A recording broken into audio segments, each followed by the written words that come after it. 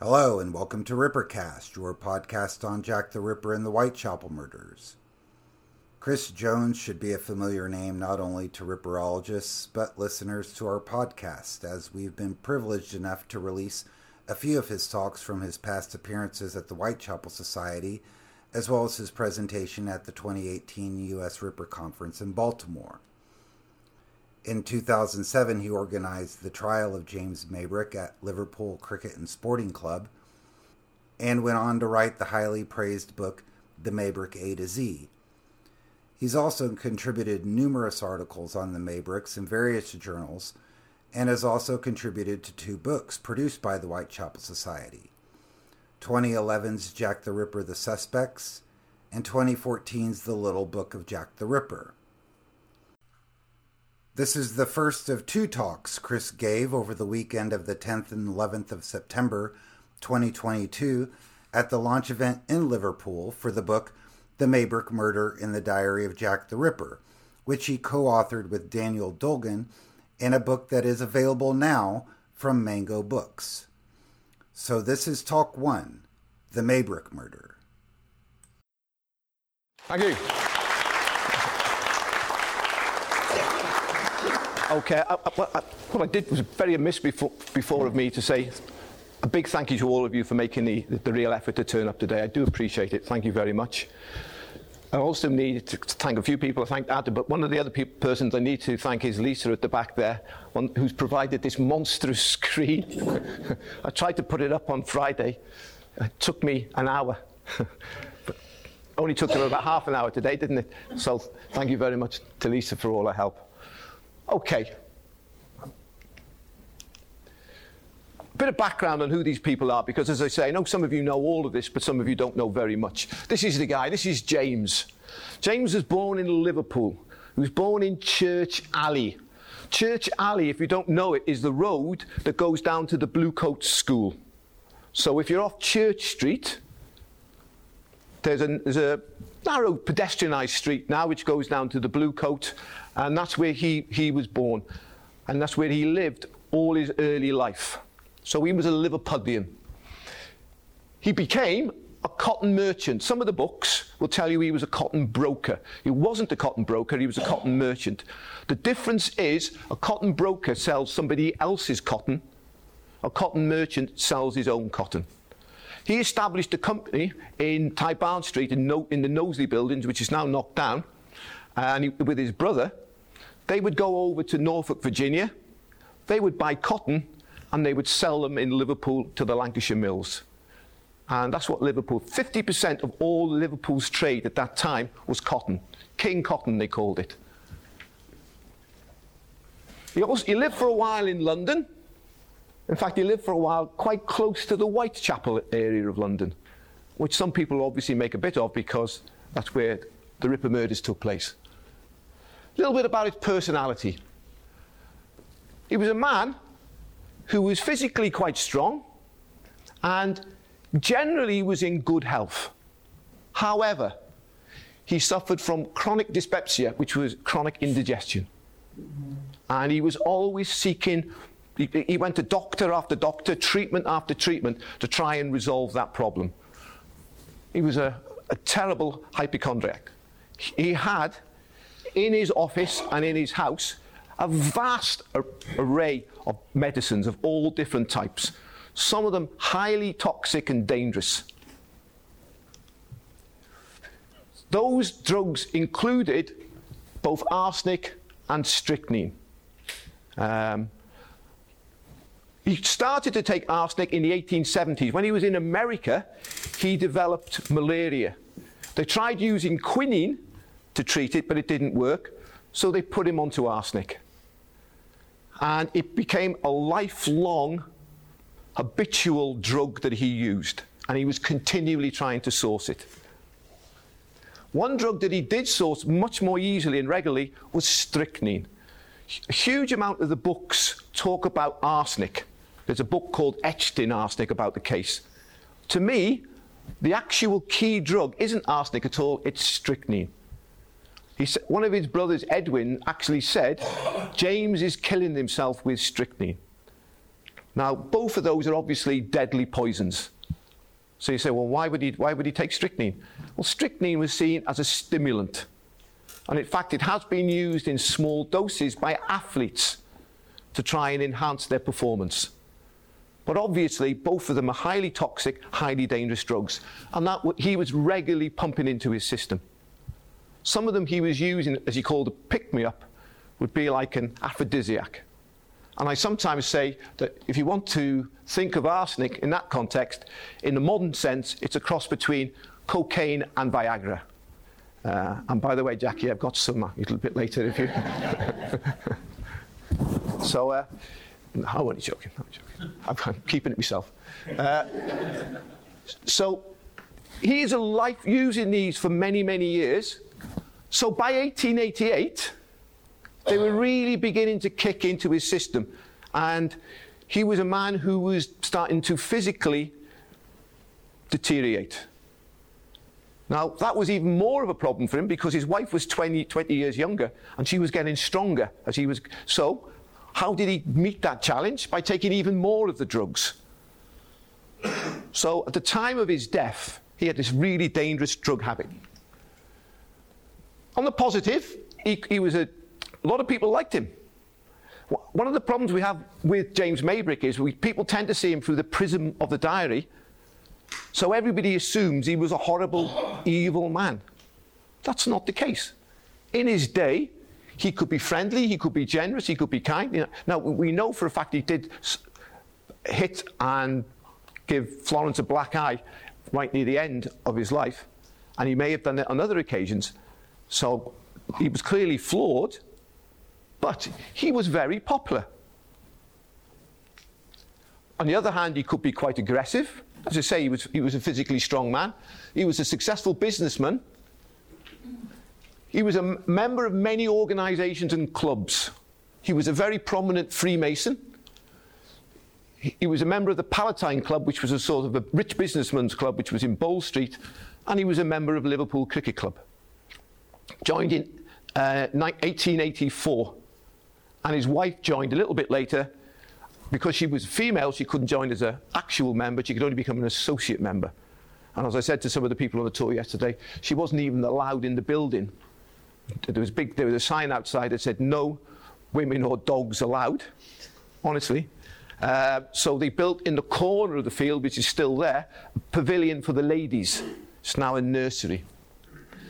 Now, once again, people tend to see psychopaths as loners. Not all of them. But he has certain attributes which don't fit into those clear categories. He liked to drink, he liked to smoke, he liked to gamble. He's quite a nice guy then, really. Exceedingly fond of wine. He liked horses in any capacity. He liked to ride. He liked to go horse racing. His wife liked horse racing. It was one of the big things they had in common. He liked to bet. He also had a long-standing relationship with a woman called Sarah Ann Robertson, who he'd met in London in 1858-59. He could have had, and I think he did have 5 children with her, although we argue in the book they all died either at birth or very soon afterwards. He certainly had all 5 children before he met Florence. What about Florence then? Florence was born in Mobile, Alabama. She was from a very wealthy family. One of her distant relatives was the president, John Quincy Adams. Her father was a banker, but the father died just months after Florence was born. Now, there's some debate about her birth, whether it was 1861 or 1862. I'll just park that for one moment because we get bogged down in that. Her mother was married 4 times and was a baroness. At the end of her life, she was married to a Prussian officer. She was a real lively character. What about Florence? We know a little bit about her height and her weight because when she was put in prison, that those things were physically actually recorded. So she was 5'3" and weighed 8 stone. She was an attractive woman. She was not considered very clever. Even her mother said she was very naive and a bit foolish. However, she spoke 2 or 3 languages. She was fluent in French. She spoke some German. We couldn't ever definitively find out how much German she spoke, but she lived for a while in Germany. Her father was a Prussian, stepfather, sorry. So we're pretty sure that she did speak it. She wrote a book, and she later on in life, when she came out of prison, she was a successful public speaker. So she couldn't have been all that daft. She must have been a bit more about her than some of the books suggest. Contradiction in her nature. On the one hand, she liked to be pampered, and she liked the lifestyle of living at home. You know, many women in Victorian England were frustrated by that. They wanted to pursue a career. Not Florence. Florence was quite happy sitting at home and being pampered. But she was also a woman at the same time who could show great resilience. She spent 15 years in prison, in a harsh Victorian prison, and she came out the other side. At the end of her life, she endured a lot of poverty and survived. So I think many people underestimate her strength of character. But as I said before, as James was physically going downhill, Florence was physically going uphill. She was getting, and the age gap between them was getting more noticeable. She met James crossing on a cross-Atlantic voyage in 1888, and they married St. James's Church. She was 18, he was 42. Now, we could have a big debate on whether it was just a marriage of love or was he after her money and so on. But that would take a bit too long. But I'm going to suggest that James was interested in her because she was wealthy, but I also think he was physically attracted to her as well. I think there was an element of pragmatism, an element of greed, but also an element of love. The first years of their marriage were happy years. They lived half the year in Norfolk, Virginia. This is the house that they lived in Freemason Street. James was doing really well within his business. In 1884, they moved back and they live in Liverpool full time. In the first few years, they used to spend 6 months in America, 6 months in Britain, buying cotton, coming back to Britain, selling the cotton. 1887, big sea change happens. Florence finds out that James is paying money to another woman. She finds out by accident. She discovers some papers. Now, we don't know 100% if it was Sarah Ann Robinson, but that seems the most likely candidate. James, when he deserted, he never married her, but he lived with her for quite a while. So he promised to leave her some money every month or so. Florence found out about it and wasn't very happy. James, as I say, was physically beginning to deteriorate. Between June and September 1888, he visited his own doctor. It was in Rodney Street 20 times. 20 times. Now, once again, you can see there's a possible link maybe with the second story, because June, September 1888 links into, well, when the Ripper killings start. Sometime early in 1888, they moved to Battle Crease House. You can still go to this house, go stand outside. It's opposite Liverpool Cricket Club on Riversdale Road. They lived in this half of the house. So if you're on the road, Riversdale Road, you're on the left-hand side. This is their bedroom there. That's the room in which James died. That's the inner bedroom, which we'll talk about. In those days, this was the front of the house. And all the way down there was almost 100 yards of gardens and beautiful. There was an orchard, there was a stables. All that's been sold. The current owner, Paul Dodd, his father sold it. He called it his pension pot. Sold off the land, and there's all sorts of houses there now. So when you go there and you look at it, you don't get the sense of grandeur and splendour that it once was. It was a pretty nice place. And not only that, just before the Maybricks moved in, the house had been done up by a guy called Philip Herbal. There's a street named after him in Liverpool. He was a hotelier and caterer, and he wanted to do it into a club, which failed. Although it failed, he'd renovated the whole property. Maybricks moved in, and everything looked great. However, Florence, as we said, not over happy with James, starts to look around, This is another guy who was a member of the cricket club, another guy who was a cotton merchant. He comes from a very, very wealthy family. Alfred Brearley. And 2 nights in March 1889, Florence stays with him in a hotel in London. That's a fact, okay? Now, James has got this long-standing mistress, and probably had some other dalliances as well. Florence just spent 2 nights. But that cast her in the trial as the fallen woman. And you have to put this in the context of the norms and mores of Victorian England. And people were scandalized.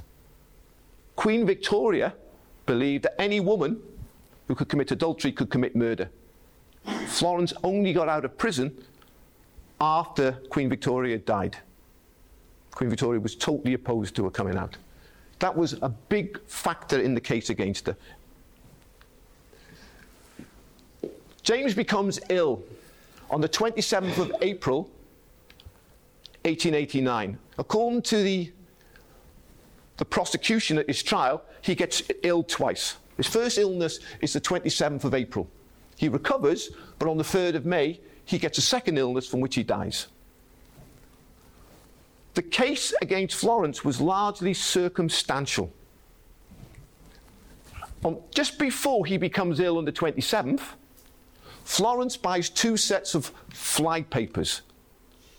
Now, fly papers were used to kill flies. And they had within them arsenic. Many routine daily products that you could buy in any shop contained arsenic. Florence bought them because she soaked them in water, it got the arsenic out, it made a very, very weak arsenic solution, and she used it as a cosmetic. Something that she'd done before.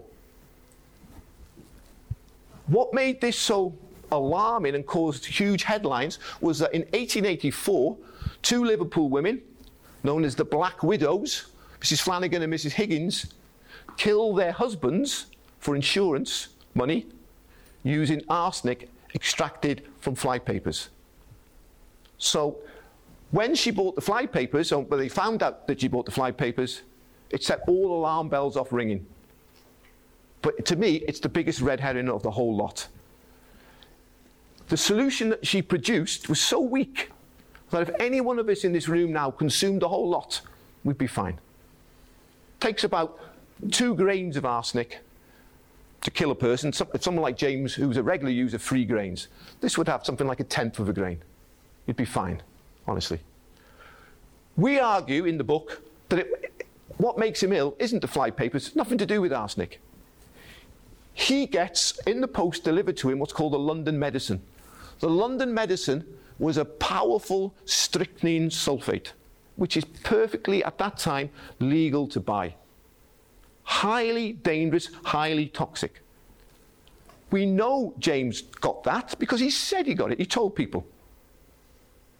We also know from the symptoms. One of the symptoms of taking strychnine controls your muscle movements. You start to twitch. He's twitching. He's having problems riding on his horse. He knocks over a bottle. He takes strychnine. He says he takes a double dose of it. And he's seriously ill. The next day, guess what he does? He takes another double dose of it. And he's seriously ill again. On the 4th of May, he takes another big dose of it. So his illness, if you like, dovetail in times, not with any arsenic use, but with his own use of strychnine. Florence, what does Florence do? On the 4th of May, after he's taken, on the 27th of April, she calls for the doctor straight away, and she gets a solution to make him sick, to vomit it up. She's trying to help him. On the 4th of May, she actually throws it away. She was a woman with murder on her mind. She'd be encouraging him to finish it off. Finish off, oh, have another little go. Finish off the bottle. You know, she doesn't. She does the exact opposite. So we got this circumstantial evidence of the fly papers. And then you got the circumstantial evidence of people began to say, the food tasted funny. Now, one of the things that they did with the arsenic is to try and, after the Flanagan and Higgins case, they added a bitter substance to it. so that people couldn't use it or shouldn't be able to use it to poison people. So the only way you could do it was mask the bitter taste. So you would have to add it to something like sherry or strong flavoured food. So all of a sudden, a rumour went round that the food was tasting funny. Now, we deal with that in the book, and we say that that was all blown out of proportion. One of the key things was, this is the bottle there. James goes to his office and he takes some gruel made by the cook at his house, Battlecrease. Gets to the office, pours it into a jug, heats it up and eats it. He goes, oh, it doesn't taste very nice. Bad sherry, bad wine in it. When it was tested, traces of arsenic were found. Although this had been prepared by the cook, it had been packaged by Florence. So there was another way that the police were linking these things together. Now, there's all sorts of faults with that. First of all, James could have put arsenic in himself, because that's what he had a tendency to do. He was well known for adding in arsenic to his food. But not only that, the pan that he used, the lining in it contained traces of arsenic. So it could have come from all sorts of ways. But at the time, it did appear damning against her. Now, the most important, pivotal thing of all, and nearly took her to the gallows, is this incident here. This is the plan of the house. Some of those of you who were there yesterday will instantly recognise that. James is ill in bed. Can't barely move. He's desperate for his fix of strychnine or arsenic. Florence has been banned from giving him anything by James's brother Michael, who thinks that Florence might be up to no good. There's a professional nurse sitting in the room, Nurse Gore. And James is going to Florence, please, please, please, give me, I need some of this, I need some of this. And he's got a packet on the side of his bed. A bottle of Valentine's meat juice, this is a highly concentrated nutrient, which was given to people who were ill to try and, because, it was difficult for them to take very much, to provide a big hit to help them try and make them improve. This is one of the bottles, not the bottle, but this is one of the bottles. That is the bottle picture of. The nurse had opened it, given James some. Florence was sitting in the room there. She picks up the bottle. She supposedly, according to the nurse, does it in a sort of suspicious way. She takes it into the dressing room, the top right-hand side, closes the door, and then, a few minutes later, brings the bottle back and puts it on the round table, which is by the window, and then a little bit later moves it to the washstand. When this was tested, a half of grain of arsenic was found in it. In the mind of the jurors, this was the most important piece of evidence. If the other stuff was circumstantial, this was clearly tangible. And Florence actually admitted doing it. She said she didn't know what it was. Now, we got issues with this, because one of the problems with it is if she added it into powder, it wouldn't have dissolved. So it is a bit mysterious, all this, but it certainly is a damning piece of evidence. So although I personally think that Florence was absolutely innocent, we have to understand why some people thought she was guilty. And this is the most important factor, that she had put something which tests seem to suggest was arsenic. 3 days later, James dies. But what else could it have been that made him ill? First of all, he took a huge amount of arsenic. In January, one of the speakers later on is going to pass some doubt on this, but I think it is the case.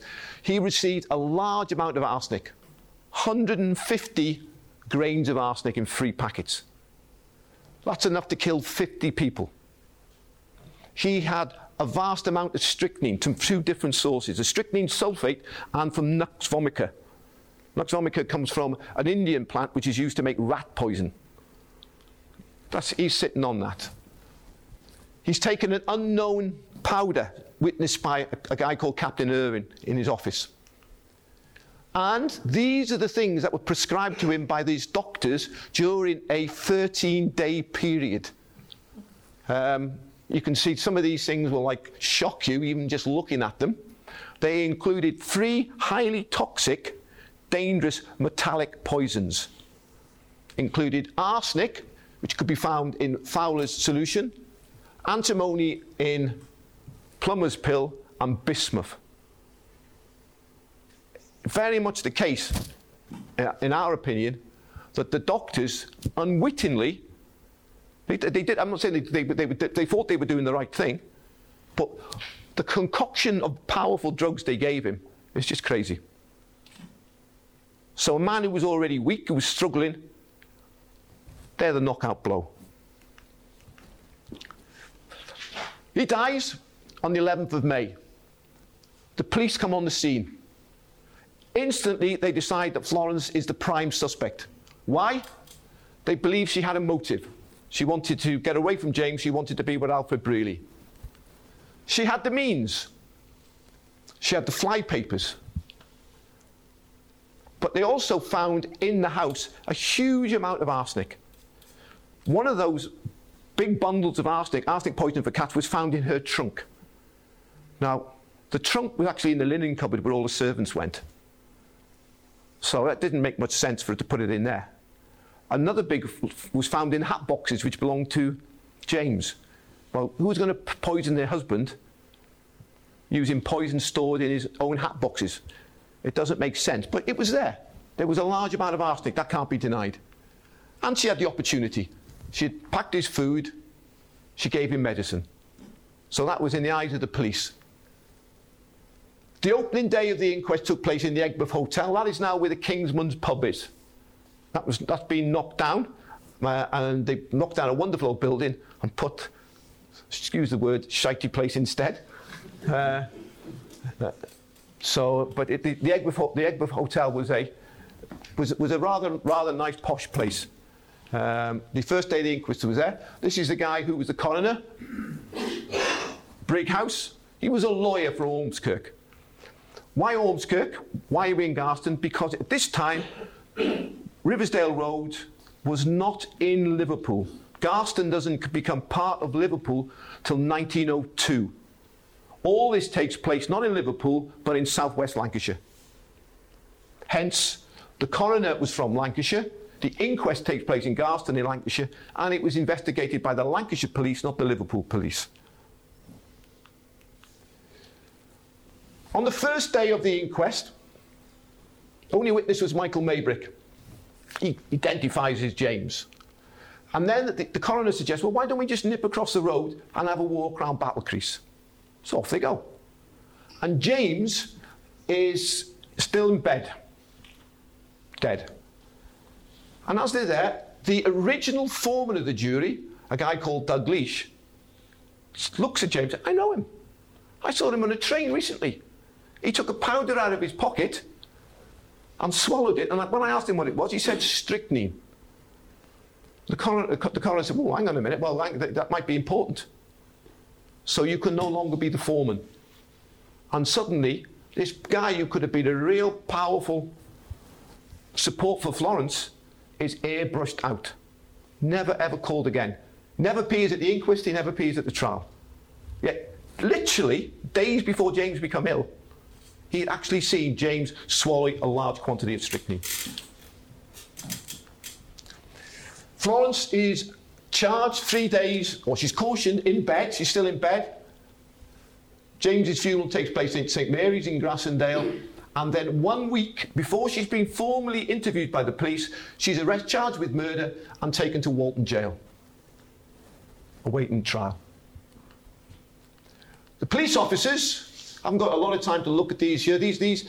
I'm not saying that these guys were bad or they were corrupt or anything like that, but they were men of limited experience. The first one, Baxendale, had made his name catching sheep stealers. His background was in the rural crime. The top man was also a farming son. What's also disappointing for these two, not that they deliberately thought they were doing anything wrong, but they were too deferential. James's brother Michael was a very famous guy, famous singer, famous composer, leading Freemason, a friend of the Prince of Wales. These guys, better keep him happy. The inquest reconvenes in this room. If you look at the door there, you can see, you actually can't see because the screen's in the way, but if you have a look later on, you'll see that door there. It's there. There's the coroner. He would be sitting here on a cross table. On this side, there's the jurors, and here are the barristers. And then the people of Garston and other people were sitting at the end of the room, and there used to be a balcony up there. This was called the reading room. It says outside opened in 1863. It was opened in 1861. It was a multi-purpose venue. One of the reasons why it was called the reading room is because it did have a small library.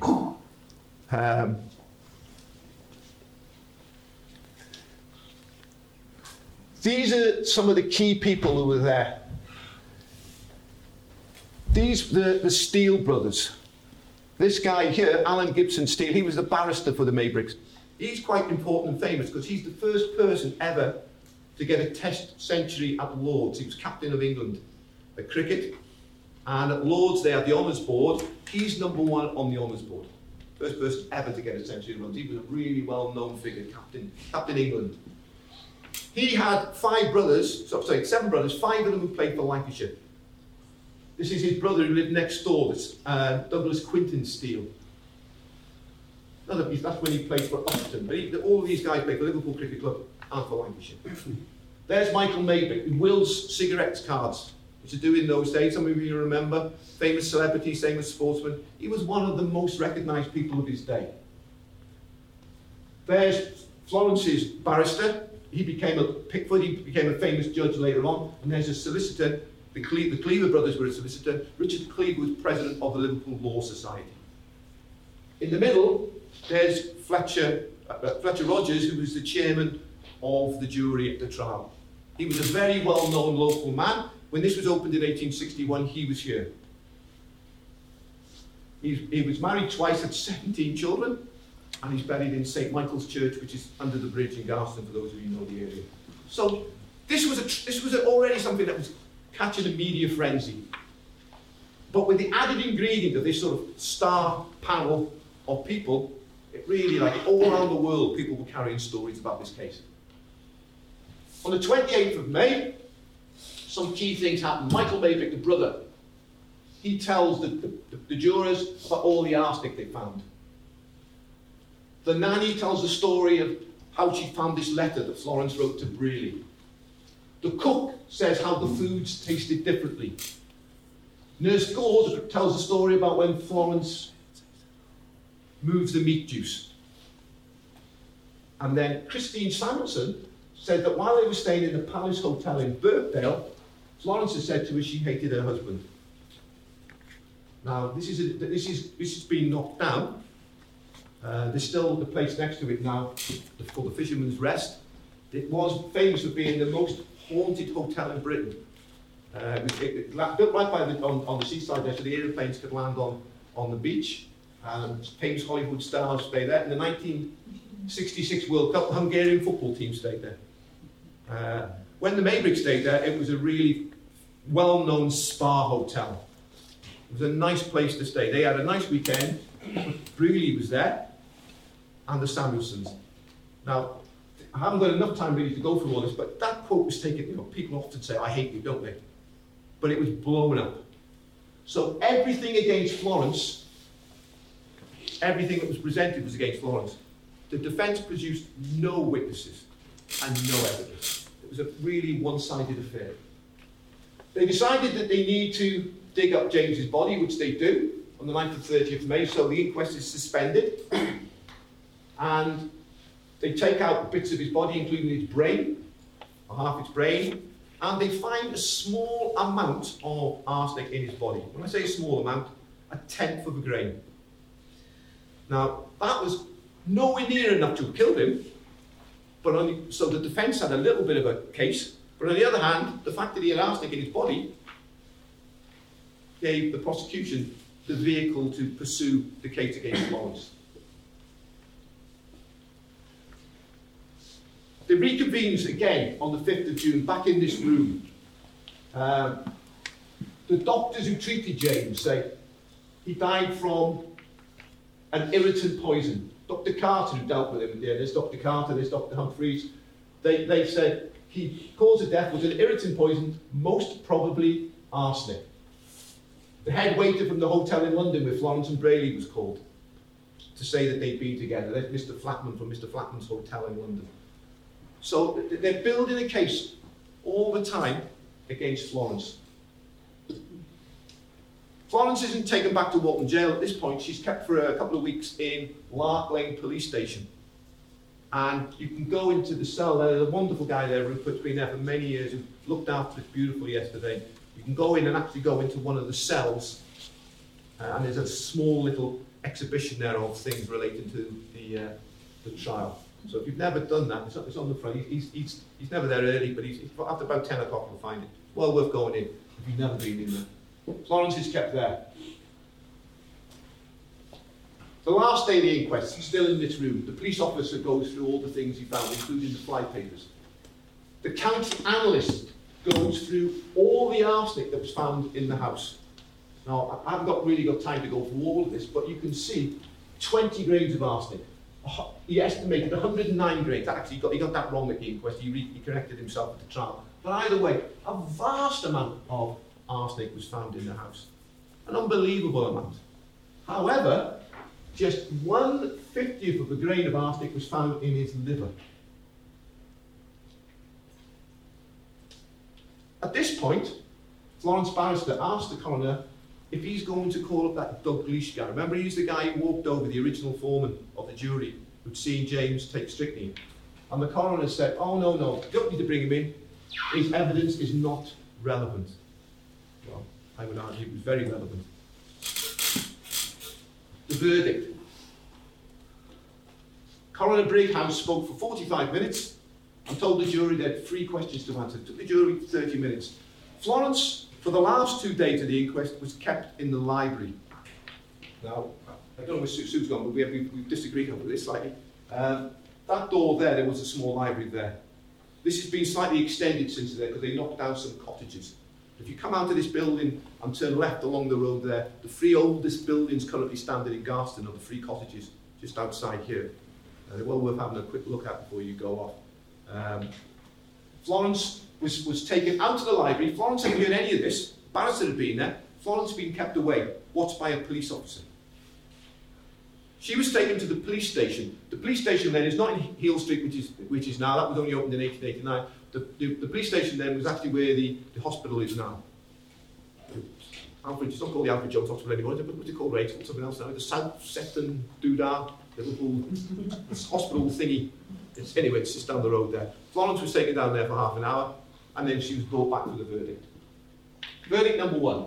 The jury were unanimous that James had died of the administration of an irritant poison. All of them. 13 of the 14 said that that poison had been given to James by Florence. 12 of the 14 had decided that Florence had administered the irritant poison with intent to kill, to take life. Now, what's surprising about this, because remember, no defence was made at all. Florence's barrister decided to have what he called a wait and see. He wanted to see what the evidence against her was, and he decided he wasn't going to pursue a defence until later on, because he thought it was going to go to trial anyway. But it meant all this was one-sided. But even though this one-sided diet of information had been poured on the jury, 2 of them still didn't vote the fact that Florence had tried to kill James. That could only be 2 people who knew him well and knew that he was a serial abuser of drugs. Otherwise, it doesn't make any sense. After that, the coroner says to Florence, we have come to the conclusion that your husband has been willfully murdered by you. And she was sent to trial. Okay, go back to what it's called. Kangaroo court or not? On the one hand, it is very easy to say, because, as I say, I strongly believe that Florence was innocent. However, given the information that was provided to the jury, which was one-sided, with no real being tested in any meaningful way, with no alternative narrative of what could have happened. James's drug use was not mentioned on one single occasion. James's relationship with other women wasn't mentioned on one single occasion. Florence's relation was mentioned extensively. Okay, what was wrong with it? First of all, the police decided there was only one suspect. And they just pursue her. They don't look at alternative scenarios or alternative suspects. No mention is made of James' habits. The police took away many of Florence's clothes in for testing, but they never once tested any of James's clothes apart from his bedclothes. And on his bedclothes, they found no traces of arsenic. Now, this is when he's dying, when he's secreting fluids. If he'd have been having arsenic in his system then, been given to him, it would have appeared. That's the only bit they tested. They found no arsenic. They didn't want to really look at his clothes because it wouldn't have been good for the prosecution. The police inspector pointed out Florence and Brearley. This is one of the key witnesses. He was the head waiter. He couldn't remember Florence. He couldn't remember Brearley. So when he arrived at the inquest, the police officer, which we think was Baxendale, but we can't prove that, was taken and said, hey, have a quick look. Have a quick look.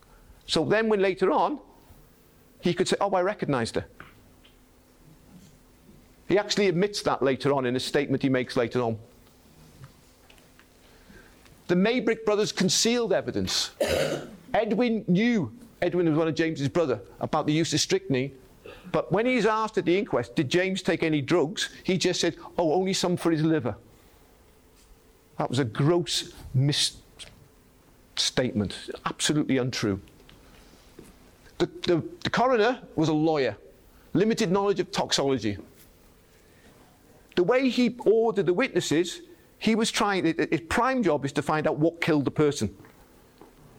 Because if you know what's killed the person, you might decide there wasn't even a murder. But he did it the other way around. He tried to construct the narrative that pointed towards Florence before he'd even decided that James had died suspiciously. He said that Douglas's statement that he'd seen James taking strychnine only weeks before wasn't relevant. Oops, didn't mean to do that. The inquest jury, this will really surprise some of you, was made up of many of James's friends. Two of the people on the jury had actually even been to his funeral. Fletcher Rogers, who was the chairman of the jury, knew him well, because James was a cotton merchant. Fletcher Rogers was the president of the Cotton Brokers Association. He was also the chairman of the arbitration committee, and James had been in a dispute with another cotton merchant, so he knew him. After the trial was finished, Fletcher Rogers actually moves into Battlecrease, James's house. Florence's defence team provides no witnesses, no support, no evidence. So was the evidence tested robustly? Absolutely not. Did Florence get fair treatment? Absolutely not. Went to trial. She was found guilty at the Liverpool Assizes in St George's Hall. She was sent to 15 years in prison.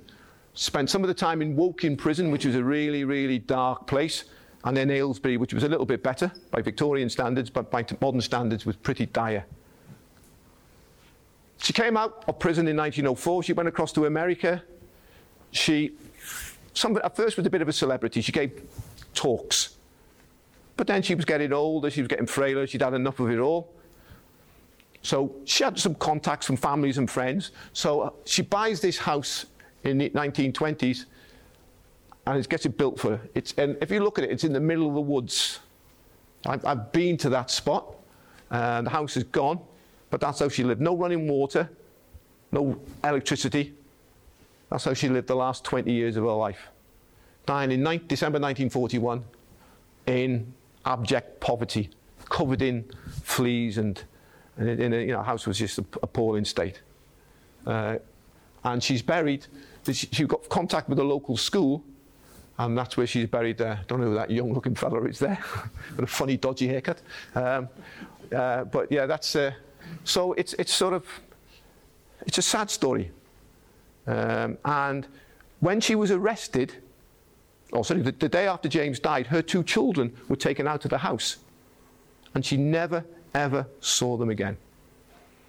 When they became older, because they went to live with the Maybrick brothers, they'd obviously affected they poisoned their minds, if you like, because her own kids believed she was guilty, sadly. One of them, the son died tragically, but a daughter who lived until the 70s would never speak to her mother, never have any contact with her. She said, this is a closed story. It's sad. So, Kangaroo Court, yes. Thank you very much.